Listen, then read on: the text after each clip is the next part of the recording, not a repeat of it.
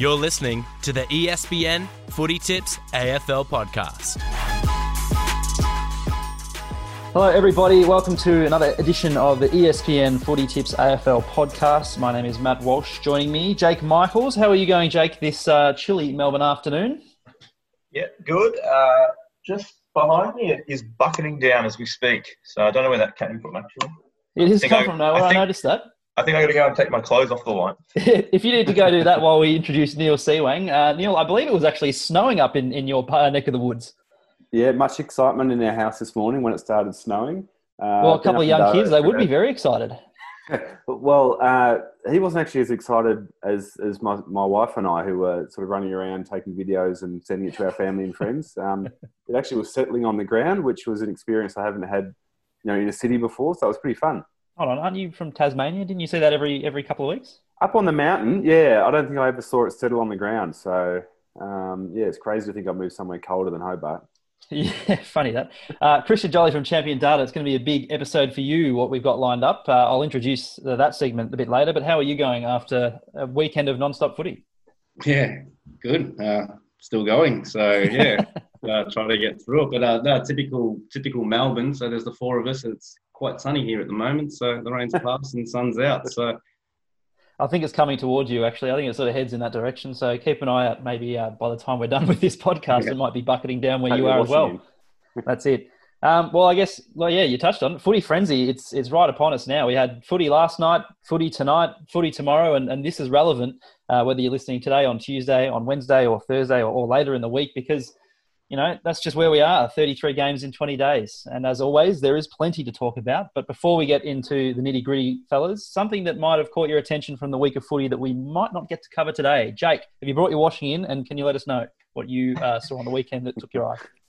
Well, it's probably something that's caught my eye over the course of the season, but I sort of noticed it again this round, was Braden Maynard. I think he's taken an enormous step in terms of his ability and output. He's one of Collingwood's most important players now and standing up really well in a really depleted defence. I'll pose this. Could he make the All-Australian team? He's been given... I think he could certainly make the squad. He has been impressive. He's been given a lot of big tasks this season. And come out, as you say, Jake, either breaking even with some of the comp's best midfielders and attackers or beating them. And you're right, for what he's doing in a Collingwood backline, which is normally quite unsettled, and I know that they lost on the weekend. He's looked good in every game this year, just about. He's kind of gone from a bit of a battler, no disrespect, to a really, really top-notch half-back player. So really impressed with him this year. For sure. Neil, something that might have caught your attention? Yeah, much to my chagrin, I saw the first signs that the coach was seriously under pressure. And it wasn't such the loss from Melbourne against Port Adelaide, which was horrific in itself, but it was the comments by the president after the game, who really took the whole club to task. And he said that it wasn't acceptable. It was really strong comments. And I think that puts everyone under the microscope. It'll probably put players under the microscope. And I think it was the first time that someone from authority within Melbourne has publicly put pressure on the coach, Simon Goodwin. So he does have another 2 years to go after this year on his contract. So financially, I'm not sure whether Melbourne can actually do anything. But certainly the first time I've seen a coach be put under significant pressure this season. A question without notice, because you are a Melbourne fan. Have you been satisfied with what you're seeing from Goody, regardless of the results, with what he's actually implementing on game day? Not really. And there's probably two, without wanting to delve too deeply on this short and sharp session that we've got here. But there's two things I don't like what I've seen with Goodwin. One is the repetition in the way that Melbourne lose. If even in the prelim final year of 2 years ago, the losses were very similar, and the losses from last year and this year were all very, very similar. The pattern to beat Melbourne is compete in the inside, contested ball clearances, tackles. If you can break even, you'll smash them on the outside, and that's just happening time and time again when Melbourne lose. And the other aspect is I just don't see any players improve, and maybe we all see Petrarca this year, but he might be on his own. I think everyone else has plateaued or taken a step backwards. Dire times at the D's, and you just get the feeling if they lose this week, things are going to get turned up another notch. They got the Crows. Yeah, who knows? Christian, something maybe a bit more upbeat from you, something that might have caught your attention we might miss? Yeah, it seems so long ago and probably come around again. We might see it again tonight. But Dusty Martin last week against the Bulldogs, just when he's having games like that, footy just looks easy. The way he can control the ball in the air, win one-on-one contest, run through a stoppage, pick the ball up cleanly, hit targets 50 metres away. Just an enjoyment to watch. And again, I think that was, probably 7 days ago now. So it seems like a long time ago, but I think that was one of the highlights of the round for me. For sure. Mine are always a little bit less serious than your guys, than what you guys bring up. But last night, Mitch Wallace got sent off with the blood rule. And he was lining up for what would have been the biggest gimme goal from about 15 metres out. And he's sort of trying to walk back on his mark, and the umpire calls him over and says, "No, mate, you've got to go off." And instead of just handing the ball to his teammate, he spikes it on the ground, has a bit of a tantrum and storms off. So he's missed out on a goal stat there, and no doubt some AFL player. I might be wrong, but didn't that happen to him the week before? Yeah, it has, yeah. So that was the week before, exactly the same thing happened at the same spot. So he's a bit stiff. And him, the team, to sort of apply pressure and win goals from his tackling and that's what he's trying to do. And I felt like he was trying to hide it last night as well. He had his hand up there for quite a while, and he sort of turned around and the umpire looked. He sort of went, busted. His reaction was gold. No one likes missing out on kicking certain goals.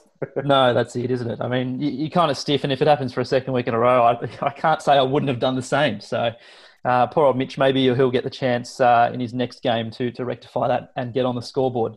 All right, let's move into the nitty-gritty. As I said, we mentioned it off the top, but this is going to be a little bit of a different podcast because we've always got a lot of questions for Champion Data and you specifically, Christian, because there's always so much going on in our game. And a lot of the time we sort of gloss over things, or we don't quite fully answer questions, or there's a lot of assumed knowledge that comes with footy. So throughout the week, we put it to Twitter with the hashtag #AskChampionData, basically asking the punters to come up with any questions that they might have for you that they aren't quite sure about when it comes to how you guys do your business, basically. And we've got a list of about 9 or 10 really good questions here that we're going to get through. So that's going to make up the bulk of the podcast today. And I've got to say, I'm actually really excited because there are some really good questions and there's some stuff here that people definitely won't know. So if you're ready, we're just going to bombard you. Yeah. Got a glass of water handy, Christian? That's it. All right. Well, I'll kick us off. This one is from Joseph Mascaro. He asks, if the defence kicks backwards into their defensive 50, does it count as an inside 50 for the other team, or only if it's turned over and possessed inside the forward 50? And then secondly, double barrel question, does a goal from outside 60 metres or outside 50 metres count as an inside 50? Yep. So hopefully I'm not saying this to all of them, but that's a good question. That first part of that question, I mean, we still get that question from clubs sometimes as well. So sometimes, it's not clear exactly what the definition is. But no, so if the defensive team goes backwards and is just going around in uncontested marks and goes all the way back to your goal square, there's no inside 50 recorded for the attacking team until they get involved in a play. So all they need to do is have a spoil, a tackle. If the ball goes out of bounds from a team going backwards and they actually kick it out of bounds at the other team touching it, then we record an inside 50 because, again, the inside 50 stat is recorded for when your team has had an opportunity to create a contest or win the ball inside your forward 50. So no to the first part of the question. If one team's kicking backwards, the other team won't get an inside 50 until they get involved in the play. And the second part is, yes, a goal from outside 60, 50, whatever, it has to cross the 50-metre line first, so it becomes a inside 50. So we have, all these rules built in capture. You can't have a score without going inside 50. So, again, if the opposition goes backwards all the way and accidentally spills it over your behind line and you get a score, we have to record a team inside 50 first and then that rush behind just so everything balances. So. Right. So if you're a stat patter, you might sort of think, geez, if I can launch one from 51 metres instead of 49, I'll get 2 stats instead of just the 1 if I kick a goal. Correct. But the thing with inside 50s, they're again, we use ratings and rankings and all that. The actual inside 50 and rebound 50 stat have no value. So it's more of a bookmark. The ball has crossed the line here, the ball has crossed the line there. So even though inside 50s appear in stat tables and we record them for players, again, in terms of when we value a player's game, the fact that they're getting the ball in the forward half and finding a possession in the forward 50, that's all calculated in ratings and you get high points for hitting targets in the forward line. But to cross that actual red or blue line or whatever colour it is on the ground you're playing, that's not actually worth any value to your super coach points, ranking points, rating points, or anything like that. So it is very much a bookmark stat of now the ball is in your forward line and ready to be won again. Cool. All right. I'll jump in here. I've got a question which doesn't have a name to it, so apologies to the not giving credit to this. But the question is, does Champion Data measure how long players run between bounces, and how often do players run well beyond the 15 metres between bounces? So, yeah, unfortunately, we don't record where running bounce is actually taken. So, again, going back to the premise of Champion Data and what we do. So we record stats to help teams win, or to record, what helps teams win and coaches win. So that's the top level of why we record the stats. They're great for fantasy games. They're great for stat tables. They're great for, talking around the water cooler. But every stat and everything we design is basically, is it going to help a team win a game? So again, we plot, I think there's about 40 or 50 stats that we do plot. Running bounces isn't one of them, because sort of, it doesn't really matter where you actually touch the ball on the ground. We've decided that, it's basically where you started with the ball and where you kick it is what value you get. So again, it would be interesting to know how often players get away with running 20, 30 metres. And I'm sure visually we could sort of guess it and work it out, but it's not something we actively record, just because it's more of it'd be nice to know. But again, the more important thing is, where did the player start and where did he dispose of the ball? It doesn't really matter how many bounces or how many times the ball touched the ground in that time. Can we lobby you to get some more fun stats on board? Because that'd be fascinating to know. I reckon about 85% of players who have more than one running bounce would run well beyond the measured 15 metres. They'd be going 30 metres. There are some where they bounce it maybe once inside between 50s if they're running. Yeah, I've seen Buddy Franklin, I think, have 2 bounces from centre half forward to the goal square. It's like, that maths don't work out. Can't be right. Yeah. Anyway. I think it's interesting, Christian, that you mentioned the premise of Champion Data, like the fact that it is built, and the main premise of the company is to incorporate stats to help clubs and at that level of footy. And I think a lot of people, and including myself, forget that that's why you guys are actually in operation. It's the fact that you are mapping stats and building these algorithms to help clubs, work out how to best play the game.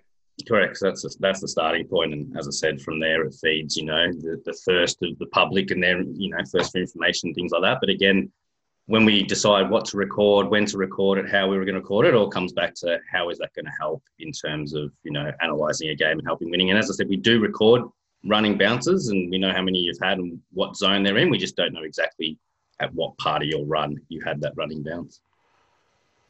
Cool. Jake? Let's go to the next one. We've got another one here. Why isn't there a wider array of stats that may appeal to people more freely available? Stuff like kick-ins, types of clearances, scores from different plays are a few that come to mind. And this question comes to us from someone named Baked Beans. It's not Shane Warne's pseudonym, is it? Interesting name. So again, this one, it's a hot topic with the public, and as I just mentioned in the previous answer, that thirst for access. So again, probably top level where, we're a wholesaler, so we deliver those stats to whoever asks for them. So again, it's more about, it's not that they're hidden or exclusive or we don't want to release it. It's just probably clients that are presenting the stats and showing match centers have decided that, it's not going to be part of their front-facing match center or, for different reasons or various reasons. So again, we work with all our broadcast partners, whether that's all the TV channels that broadcast the game, radio stations, websites. And again, everything's available to them. We sort of, we sat down with you guys at the start of the year and sort of suggested what stats might be, useful and to change in the match center. But again, it's all up to the front-facing client of what you see. So again, we get a lot of, not a lot of it, but a bit of vitriol from social media of, why is it so hard to get this stat? You guys are just money hungry. It's like, well, no, that stat's probably, sitting with a client. They just haven't built it into their match center or don't think it's interesting enough to display for every game. So Yeah, a bit of a tricky one and a bit of a commercial answer, but that's sort of the way it goes. We sort of offer up all of our stats to our commercial partners, and whatever's published out there is up to those media partners. Well, it is quite interesting because, you said before that an inside 50 doesn't exactly mean that much. It's just more of a mapping of where the ball is on the ground. Yet you'd be crazy to not have inside 50s on a stats page, an AFL stats page. Like, everyone just has it. So it's a little bit of follow the leader in terms of everyone just has the same sort of stuff. It's not to say that there's not other stuff out there. It's kind of like top 40 music as opposed to alternative music. There's other stuff out there, but no one else is really interested in it. Yeah. So the good, probably the best example, the most, one of the recent examples is we have kicking efficiency. So in 1999, when we started, we recorded basically kicking efficiency is, it's more of it's an execution measure, but it's also a decision-making measure. So if you go short, I think we've discussed this, if you go short less than 30, 40 metres to a one-on-one and your teammate marks it, you'll get an effective kick. If it gets spoiled, you get an ineffective kick because you've taken that risk of going short to a contest. And if it doesn't come off, then we record ineffective. So, a little bit of greyness there and sort of thing. But then we have another measure, which has come in probably 10 years later in 2009, 2010, which is retention rate, which measures from your kick or a handball, how often does your team win the next possession? So, again, they can work in reverse. You can have an ineffective kick that was sort of a bad one and went to a pack, but your team won the next possession. So you get 100% retention rate, 0% effectiveness. And it's effective disposals and kicking efficiency. It's the one that everyone knows. It's already in stat tables. It's used most on TV, or the TV graphics, or the newspapers, or the stat table that you see. But again, clubs are probably looking a bit more at retention rate now. We've sort of offered to, change stat tables to be retention rate, but exactly that. No one wants to be the only one displaying retention rate and everyone else got efficiency rates and looking different and confusing it. So again, there's just probably so much out there that, again, it's just up to the clients to keep them more streamlined and, again, try to keep everyone on the same page. And, but yeah, it is, there's myriad of stats that sort of, you can use it either one way or another way. And again, it's probably the clubs that, with the ultimate power, that know exactly what they want to measure and which stat they want to use to measure what they're trying to use for success. You just get the feeling that if one outlet does put forward, for instance, scores from different kind of players, whether it's like scores from stoppages or whatever, like everyone else will have that within 2 years. And the same with retention rate. If someone does put it up, people are going to focus on it and then everyone else will have it. So like you just get the feeling that if someone is the first domino to fall, there could be some more, Jake, as you say, alternative stats put out there. And we've seen it with things like meters gained and spot on. Meters gained. Pressure now is the thing everyone loves talking about. So every year there generally is one or two new stats. Well, they're not new, but they're just new to the public, and then everyone starts talking about them. So yeah. When you talk about pressure, because Fox brought in that pressure gauge on their broadcast, I've seen so many people asking how that's measured. And I'll give us just a little plug to one of our episodes from last year where we explained in detail basically what the pressure rating is and how it is brought up. So if you are keen to find out more, we've got a dedicated segment on it from a podcast earlier in the year. You just got to sort of search back through. I think it's in the title. I think we call it Dissecting Pressure. So if you're keen for that, make sure you check it out. Next question. This is a bit niche, but are rushed behinds accounted for in the expected score calculation? And possibly related, I've found that the average expected score is a few points greater than the average actual score. Why might that be, asks Roland Allen. Yeah, so with the rush behinds, it's a very, very good pickup, and it's one that's sort of been discussed and debated. When you create a stat, you create it one way, and there's someone can go, well, hang on, you could have define the stat this way. So rush behinds aren't included in the expected scores because basically a rush behind for us is you've had a shot for goal, it's gone to the goal line, and someone has forced it through with a spoil or a fist through. So it hasn't just slid off hands. Your kick hasn't continually travelled through the goals or behinds and just been touched. It's actually been forced through. So we've sort of decided, well, the shot that you initially took, it missed. Even though it resulted in 1 point, it only resulted in 1 point because of another action, whether it was from the opposition or...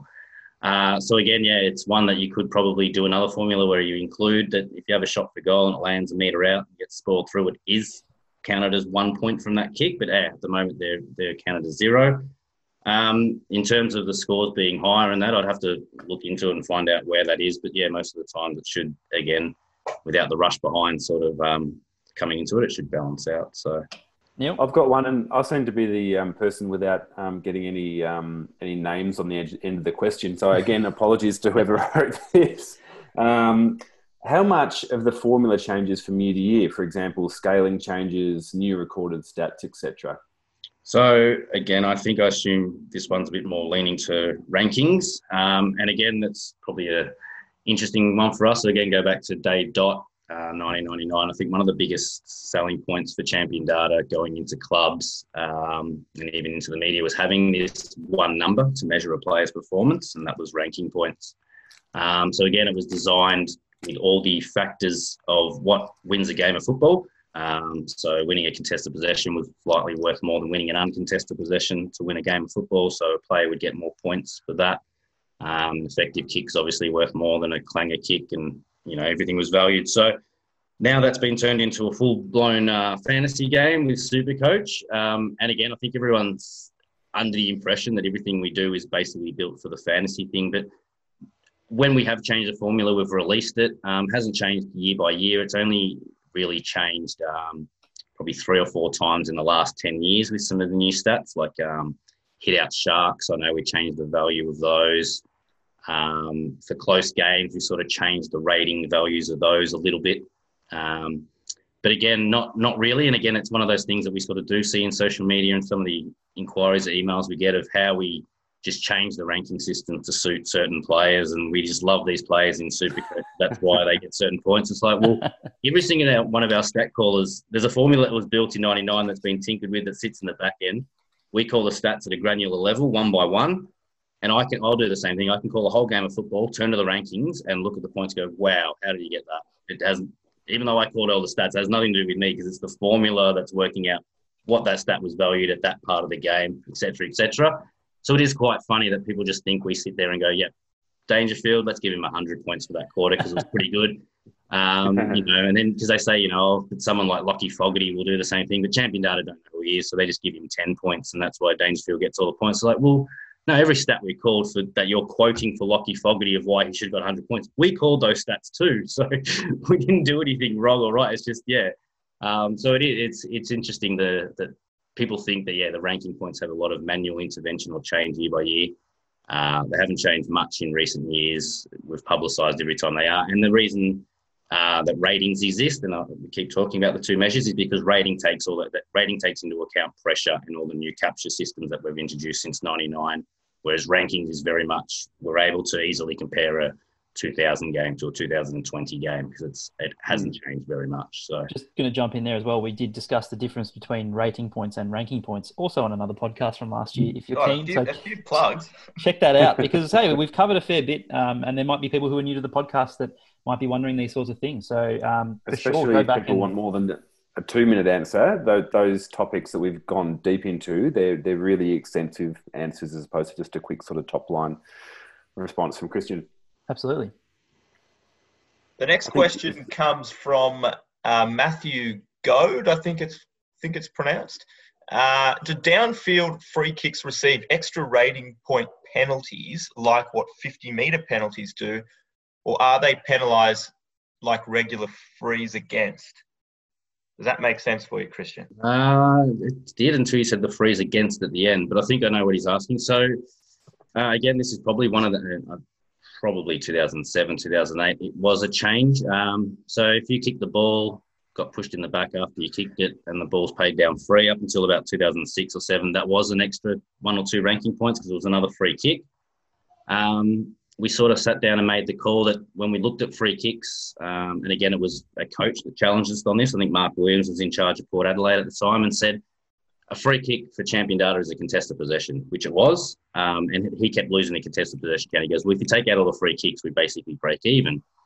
So we looked at free kicks, and he was probably right. There wasn't a high number, but there's 5 or 6 free kicks that aren't actually contested possessions in the end. So down the frees is a good one. You've already kicked the ball. You've just been pushed in the back late. You haven't won the ball again. The ball wasn't up for contest between Port Adelaide and their opposition again. So we created a new stat, and it's called a free 4 in possession. So you get a free 4 for your team, but you don't get another contested possession. You don't get any ranking points or rating points. So no, and after disposal, free kick won't count as any ranking or rating points for that player. It'll count to your free kick count, but you've already done the work. it'll go to the negative. So again, the free against player, definitely they'll get the negative because they've given away a free kick and given away an easier free kick down the field. But no extra value for the free for player because he's done all of his work sort of thing already. Just to go a little bit further with that, slightly different. But if you have the ball and you kick it and then you get a free kick, but it's not downfield, it comes back to you, and you then have another kick.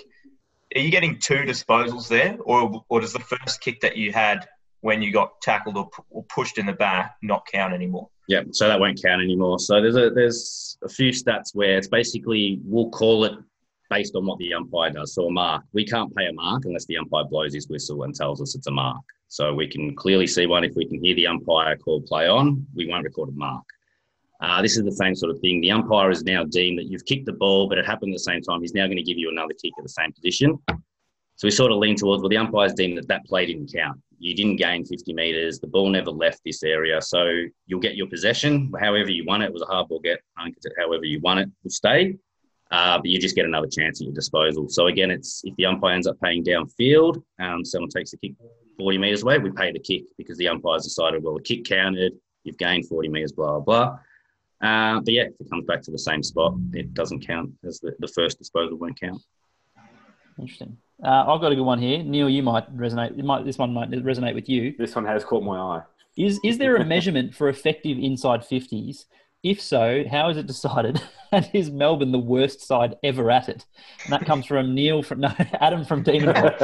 I did see this one. I think it came in either during the Melbourne Port Adelaide game or probably just after. So I felt that it might have been a little bit tongue in cheek, but fell for the guy when I actually looked into the numbers. So I can say yes, do measure inside 50s, and again, a myriad of ways. But the easiest one, without going into a 30-minute, 40-minute spiel of how to measure inside 50s, is how often do you score when you go inside 50? If you have 10 entries and one score, you've scored from 10% of entries. So this year, Melbourne have scored from 35% of their inside 50s, which is on track to be the lowest ever recorded. And this is a stat that we've been recording since 1999. So again, it doesn't go back, to historic. Wow. But the D's have also been quite high at just getting inside 50s. Like last year, they were putting up ridiculous numbers. Sometimes they were putting up 70 inside 50s a game and kicking 9 goals 5.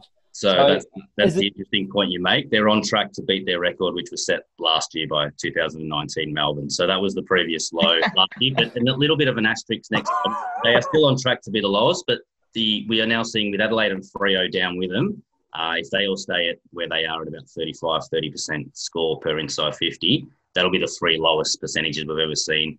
But again, Jake, sorry, we've got another plug for an earlier episode, but I think earlier this year we spoke about that was the one stat, is it's getting harder for everyone to score once inside 50. Yeah. By the end of the year, we could see the 3 worst inside 50 entry teams being playing this season with Melbourne, Adelaide and Freo currently bottom 3. So, yeah, as I said, I think that query is a bit tongue-in-cheek, but at the moment, yes, if you wanted to look at Melbourne's ability to score once inside 50, it is. It's one of the lowest we've ever recorded.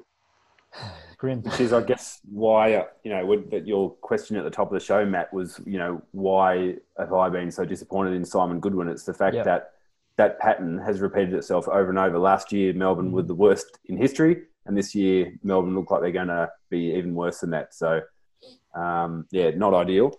Yeah, more quality entries instead of just banging it in there, it seems. And better forwards to take advantage of it, or a better system. But anyway, let's not make this a Melbourne podcast. The next question from Peter Brown. I'm looking forward to this one. How come there's so much difference in the recording of tackles? Some weeks a finger on a Guernsey is 1, and the next a full tackle with a ball up goes unrewarded. Yeah, so again, tackles are probably easily, for me, the most misunderstood stat in champion data.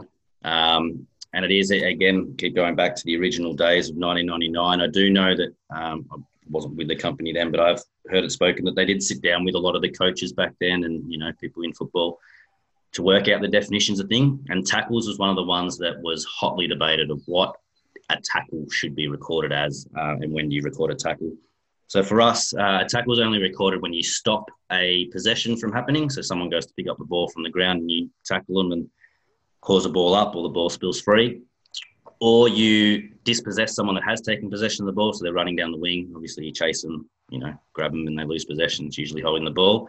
And the third one is you have to affect this disposal that someone's doing. So again, the guy gets swung 360 degrees and snaps it on the boot and it goes straight to a teammate's chest, you won't get a tackle recorded for that. So no matter how much visually it looks like, how well that guy has tried and everything, he doesn't get a tackle in the tackle column. And that's been consistent since 1999, since Champion Data was around. So again, can't talk much to the stats before Champion Data was around. But again, the game was so open. I don't think there was as much. What we see now is physical pressure acts that actually where players are getting the ball free out of stoppages. I think, again, probably if you look back in the 80s, the tackles that were, when they were being laid, there was only 20 or 30 tackles a game. Most of them were, they mattered. They either won holding the ball or caused the guy to kick it out in the full. So, again, more skilled players. They're hitting more targets under immense pressure. And again, it goes back to why we introduced pressure in 2009. So now we know every time you've got your hands on someone, what they've been able to do. So we record all physical pressure acts. So every time you swing someone around and they hit the target, you do get a physical pressure act. You just won't get a tackle as everyone knows it. So again, just a broad line number, 64% tackle efficiency across competition this year. So 36% of the time people are saying we're missing tackles. They're actually either free kicks against or the ball's actually gone effectively to a teammate. So I think, that's probably the biggest one is if we were recording every single attempt, there'd be, as I said, up to 40, 50 more tackles per game. But again, you've got to laugh. You even hear it from commentators when a team, and I think Jude Bolton, who I know does a lot of work with you guys, I think he almost holds the record still for about 24 tackles. And again, have been accused of maybe the person working that day was just into tackles more than everyone else. But because everything come back to the Melbourne office, it's basically every year, and we've had a rolling thing of about 4 or 5 main full-timers have been involved in every game. We all sit together all week long, talk about it. So we're all pretty much on the same page. But to increase consistency, yes, we have a different caller in calling it live, but back in Melbourne, it's always the same 4 or 5 people. So tackles don't change game by game, week to week, caller by caller. But it's all about, again, sometimes it's just luck whether that guy hits the target or not with his disposal. So, again, a lot of the times we get hit up about missed tackles and you see the handball just go straight to a guy running past you. Like, well, that's never been recorded as a tackle. And, so. That is interesting. No Another one here. Theory. Another one here from the Rebound 50, and it's about ruckman, which we'll talk about a little bit later. Is there a metric used to measure hit out to advantage success rate, i.e. how often ruckmen are being sharked by opposing mids? Yep.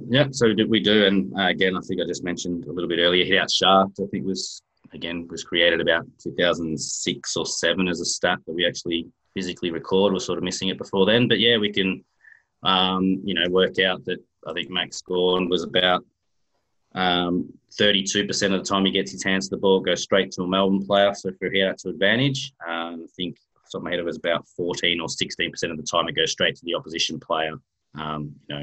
It doesn't necessarily have to get to him on the full, but a clean possession, so that's a shark. So again, from your hit outs, probably, from Max Gorn as an example, only 40 or 50% are going cleanly into someone's hands. But the rest of the time it's falling to the ground and going to a pack and a scramble, and that's just a neutral hit out. It's not to advantage or shark. But we sort of do record as much as we can with hit outs. The next thing we've looked at, we still haven't got to, is direction of hit outs. So one of the ones I've thrown up is with the hit out, was it a 12 o'clock hit out or a 6 o'clock hit out or a 9 o'clock hit out? So again, we haven't got to that detail yet, but it's something we've always thrown up as, as a wish list stat that if we could record everything, that's something we would do. Opposition analysts would love that, because if you could come across the tape of a team and their ruckman is 50% 9 o'clock, suddenly you have a great way to approach centre bounce hit outs when you're sort of under the pump a bit, or you need to understand a bit more about the game, or you're coming from behind. You can just say half the time he's going to hit it there. So do you need to balance bringing in this is a bit off the cuff from me, but do you ever balance bringing in new stats with giving away too much information to opposition analysts? Like, is that a thing at all that you'd ever consider? No, I don't think we'd ever think of it like that. way. And again, that's probably why we have so many stats, is because we're trying to service 18 clubs at the top level, AFL clubs. But I mean, you know, we got tier 2 clubs, VFL, Waffle, Sample. Sometimes we have to think about them. And, you know, Sample have slightly different rules with their last touch out of bounds, so how we can maybe record things differently for them. But no, I think that's why we have so many different ways of looking at it, because Adelaide might want to measure handball efficiency different to Carlton. So we'll have a top line definition, but we'll try to record as much information below that. The clubs with their data scientists and, you know, extracting the data might pull out a totally different formula to work out whether a handball was effective or not. So no, that never comes into consideration, but it always comes into consideration about consistency and how easy it is to call that. So can you call it live? Who's going to call it? So again, everything that we do needs to be probably delivered live to the coach's box. I know pressure we spoke about is probably 30 seconds to a minute behind, and that's as far behind as anything gets. So we can edit anything at quarter time that we've got wrong or missed.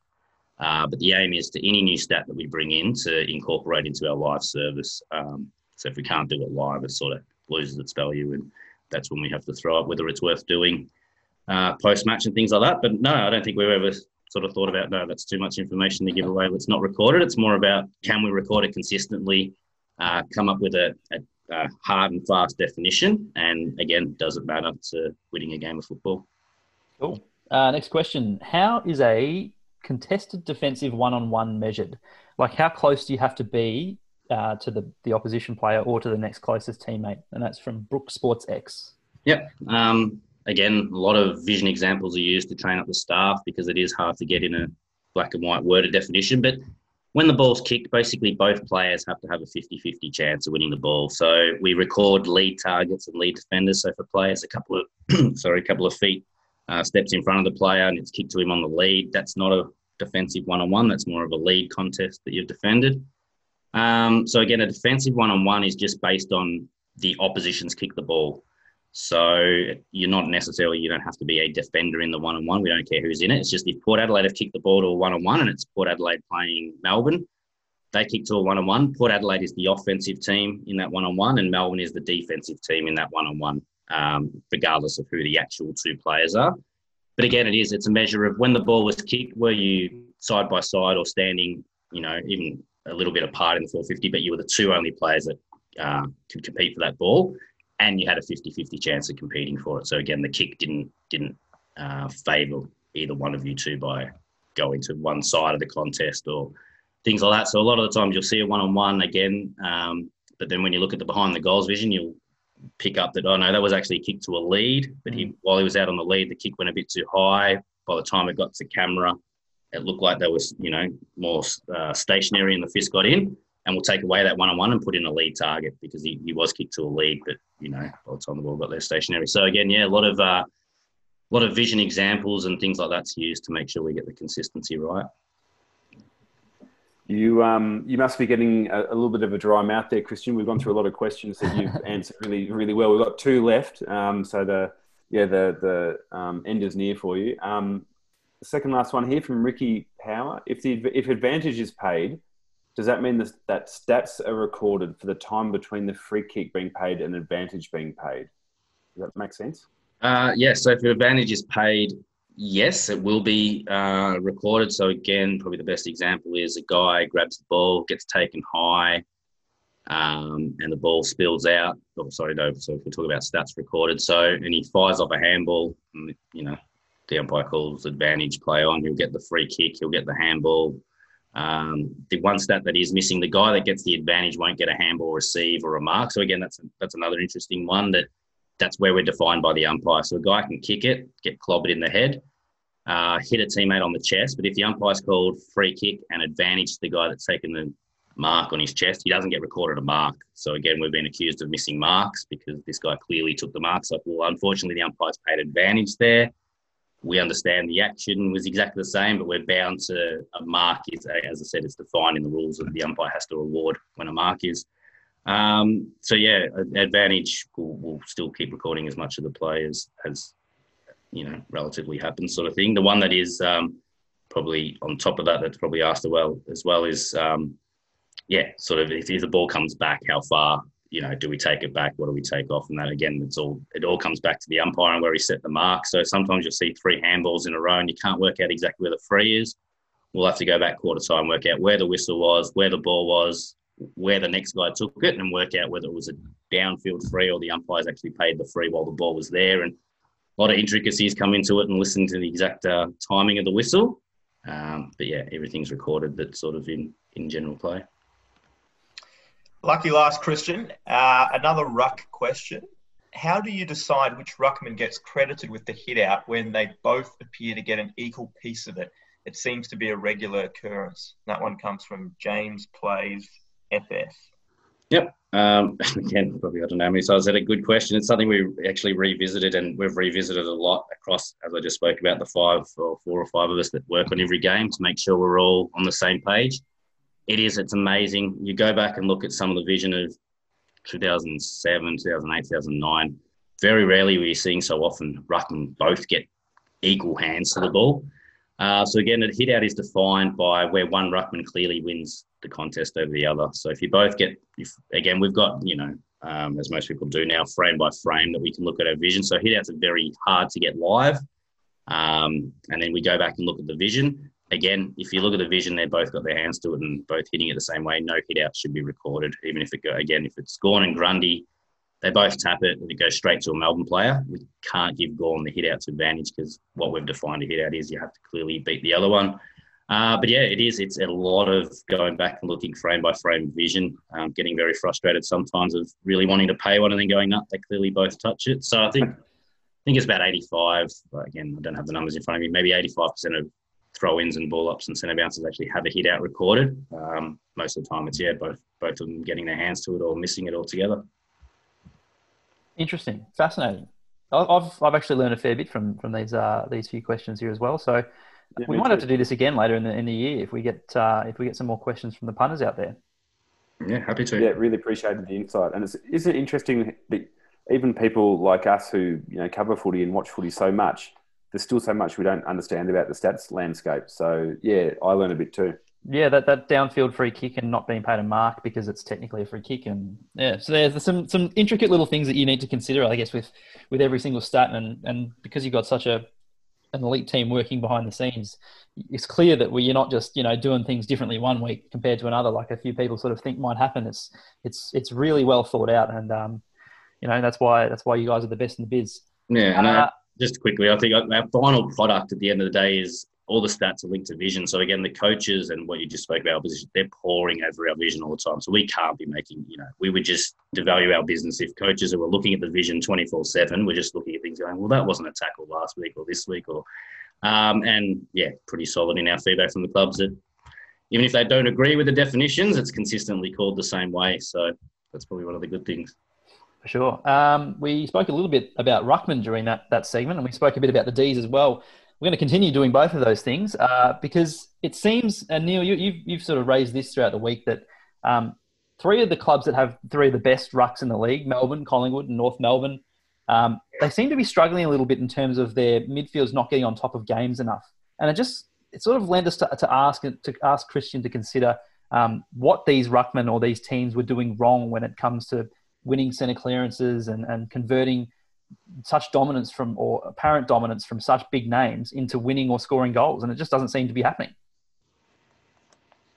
Yeah, I mean, with that, I'll have give Christian a bit of a time out here because he's probably a bit dry in the mouth. But yeah, just looking at Collingwood on the weekend and Melbourne, through the season, and even North Melbourne, they've got those 3 fantastic ruckmen and they've got some pretty powerful inside midfielders too. So you would assume that with those ruckmen winning hit outs to advantage, that they would actually be smashing, centre clearances, scores from clearances. But all 3 clubs are really struggling in that area. So it's just something that makes you wonder whether ruckmen are actually a little bit overrated. Certainly in recent history. A little bit overrated. They're massively overrated. Yeah, tell us what you think, Jake. You might as well get the Sean Grigg in there instead of Max Gawn. Well, there's no doubt Max Gawn and Brodie Grundy, they're obviously good players, but like we're talking about it now. We're clearly seeing it. It doesn't have that. There's no correlation to good ruckman equals great premiership side. I think Christian's got some numbers on premiers in terms of the ruckman they've gotten. It's been a long time since a club has won a premiership with a star ruckman that they've drafted. So, yeah, it's just more. I mean, people will disagree, but I would rather have 4 really good ball winners at a stoppage than a ruckman that is generally not going to do too much, because the amount of times you see a ruckman get praise, and as Christian said before, Max Gawn is considered one of the best ruckmen, not just of the current era, but of what he's done in the last 4 or 5 seasons is brilliant. But even he only puts it down one of his teammates. It puts it into his teammates' lap 1 in 3 times. 1 in 6 times he's giving it straight to the opposition, and he's the best in the business at it. I don't see the value in it at all. Yeah, so I mean, just talking about exactly the value of winning a hit out to advantage, and again, just going to the top line level of the stat. If you look at the top 22 hit out winners, so the good ruckman in the competition, when they win a hit out to advantage, their team scores 16.7% of the time. So hit out to advantage leads to a score 17% of the time. A clearance will lead to a score 21% of the time. So again, just quick snapshot there of, yes, it is more valuable to actually win the clearance than the hit out. You got to get the ball moving out of the stoppage. But again, looking at sort of Melbourne and Collingwood, I think, again, just another point on Gawn and Grundy, I think the reason they're so good is because of what they do around the ground. We do see them get 20 disposals. Gawn's probably one of the best intercept markers that doesn't play. Gawn's marking, that's to me, that's the thing he does best, is the fact that he can just drop back into a hole and take those marks, and he does that really consistently. Yeah, so correct. So, but I mean, he does win a hit out 57% of his ruck contests, which is the third of those, top 20 ruckmen. So doing all he can do is getting his hands to the ball. So Melbourne are first for getting their hands, first possession to the ball from a stoppage, but 16th for converting that into a clearance. So again, the ball falls into their lap. They've got the ball cleanly. They're not getting clean chain out of that stoppage area and taking it away. So the other team we'll talk about just, then as well as Collingwood and Grundy. So they're quite similar. I mean, they're 7th for first possessions. Grundy wins a hit out 55% of the time. So he's, 4th, just 1 spot behind Gawn.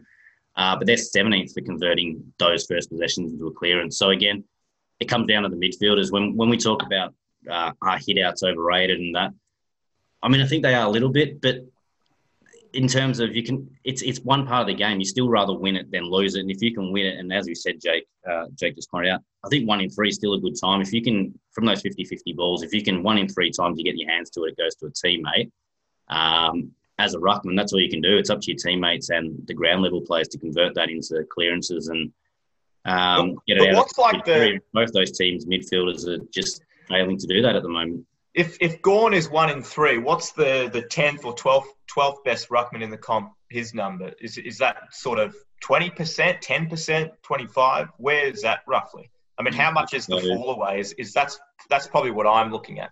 If we look at 10th out of 20, so it's 29%. Rowan Marshall and Riley O'Brien are both even. Nat Nui's actually at 27% of the time he gets his hands to the ball. It's a hit out to advantage, which is 14th of that, top 20 odd. So it's not much of a difference. It's not much at all. And this is the thing. It's like there's hardly any gap there at all. And I'm just someone that's always not criticised ruckman, but just questioned the need to have this superstar player. Again, as the numbers say, there's more importance on winning the clearance than winning the ruck contest. Of course, you'd rather win it than not, but if you're winning it and then it's going straight to the opposition, then why win it? The argument against is watching Nick Nutt against the Cats on the weekend, and just how he completely blew the Sava Radaglia and anyone else who came into that centre bounce apart. And he just about, apart from Josh Kennedy, single-handedly, or they dual-handedly won West Coast the game after they were down by 20 points. I mean, it's so hard to – you're right. I think it's really hard to define how important a ruckman is to a winning combination. And when you look at the effective hit-out numbers being like a 4% difference between the 3rd best and the 10th best player, I think you're right, Christian, when you say that it depends a lot on the midfield getting, A, their hands on the ball, and B, firing off a quick couple of hand passes to then get an effective clearance, because that's something that Melbourne is clearly not doing at the moment when we talk about how they're struggling. Yeah, obviously West Coast, their midfielders are working better collectively to take advantage of what Nick Nat's offering at the centre bounces. They're just somehow got a system that's maybe more even or more balanced or just in better form than Melbourne and Collingwood at the moment. Maybe maybe they've got a deal where they're going to 3 o'clock on the clock more often than not, and they're setting themselves for that. So maybe that is something for Champion Data to explore in the future. You'll never know. The Nick Nat rule. The Nick Nat rule, yeah. So I mean, look, it's the same with Todd Goldstein. I mean, he ranked as the number one ruckman so far this season, and North lost 6 in a row leading into last week's win over Adelaide. So it just goes to show that you can have the big men that are really, I mean, on paper, really good. But if the rest of your team isn't working collectively together, you're going to struggle. So, look, the value of a ruckman, I can't really tell. Jake, you don't think they're that important, but I'd rather have an effective ruckman than a non-effective ruckman, like Christian said.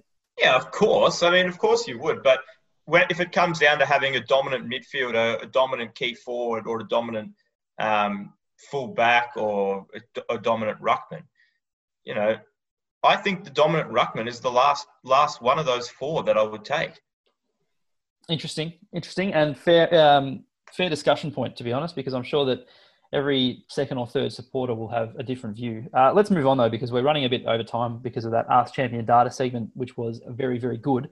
Justified hype or hyperbole, the segment where I'll ask you guys a few statements, or I'll put a few statements to you, and you tell me whether the hype is justified or I'm speaking in hyperbole. Jake, one for you. Friday night double headers should stay on for 2021.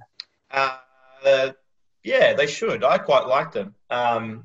Just adds a little bit more to the Friday night. 2 games, start one earlier, have the other one on after it. You can have footy from sort of 7 o'clock till, 6 o'clock till, midnight-ish.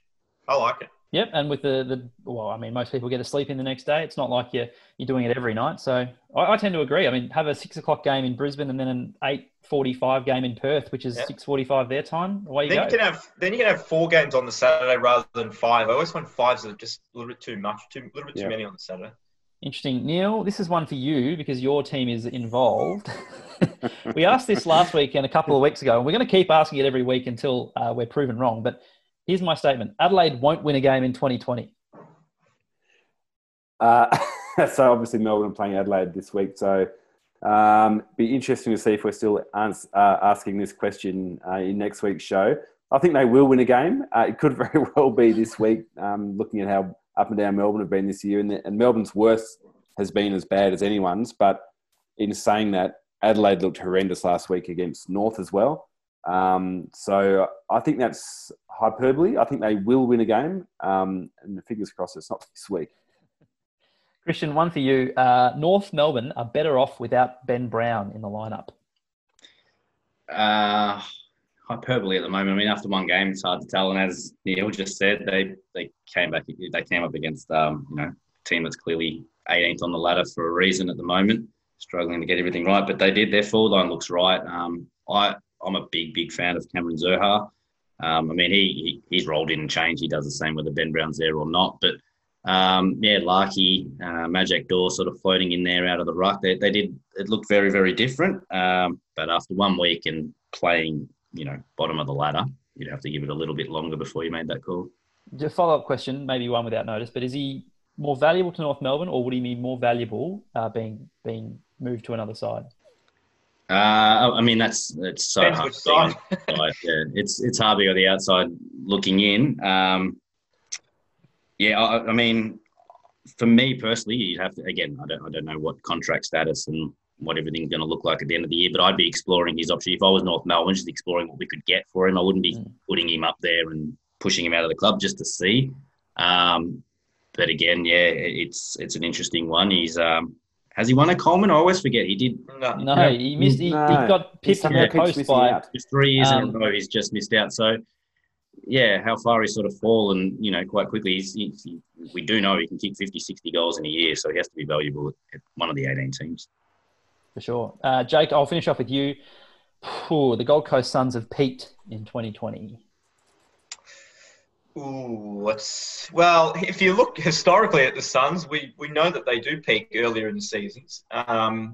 So I'd probably say it's justified maybe because they've got a few injuries. I still don't think they're going to fall away and just go winless for the rest of the year, not by any stretch of the imagination. But in terms of what we saw from them early when Matt Rowell was playing so well and he was in the side and there was a bit more excitement at the start of the season, I'm not sure we'll see that to that level again this year, but certainly a lot of great signs going forward for next year and beyond. Neil, are they bottom 4 side this year? At the end of the year, will they finish bottom 4? Yeah. I think they'll be around that mark. Yeah. I think they'll be sort of 15th, 16th. Fair enough. All right, that wraps up another episode of the ESPN Footy Tips AFL podcast. Make sure you get your tips in. If you missed out on getting your tips in yesterday for the start of round, what are we up to, 10? You can still get your tips in ahead of Tuesday night's clash, so make sure you do that. The Footy Tips app is updated with all the latest fixtures and all that. Anything else, guys, before we call it for another week? Just footy, Matt. Footy. Hope you're enjoying Footy Frenzy. We are, and we will speak to you next week. Thanks for listening to the ESPN Footy Tips AFL podcast.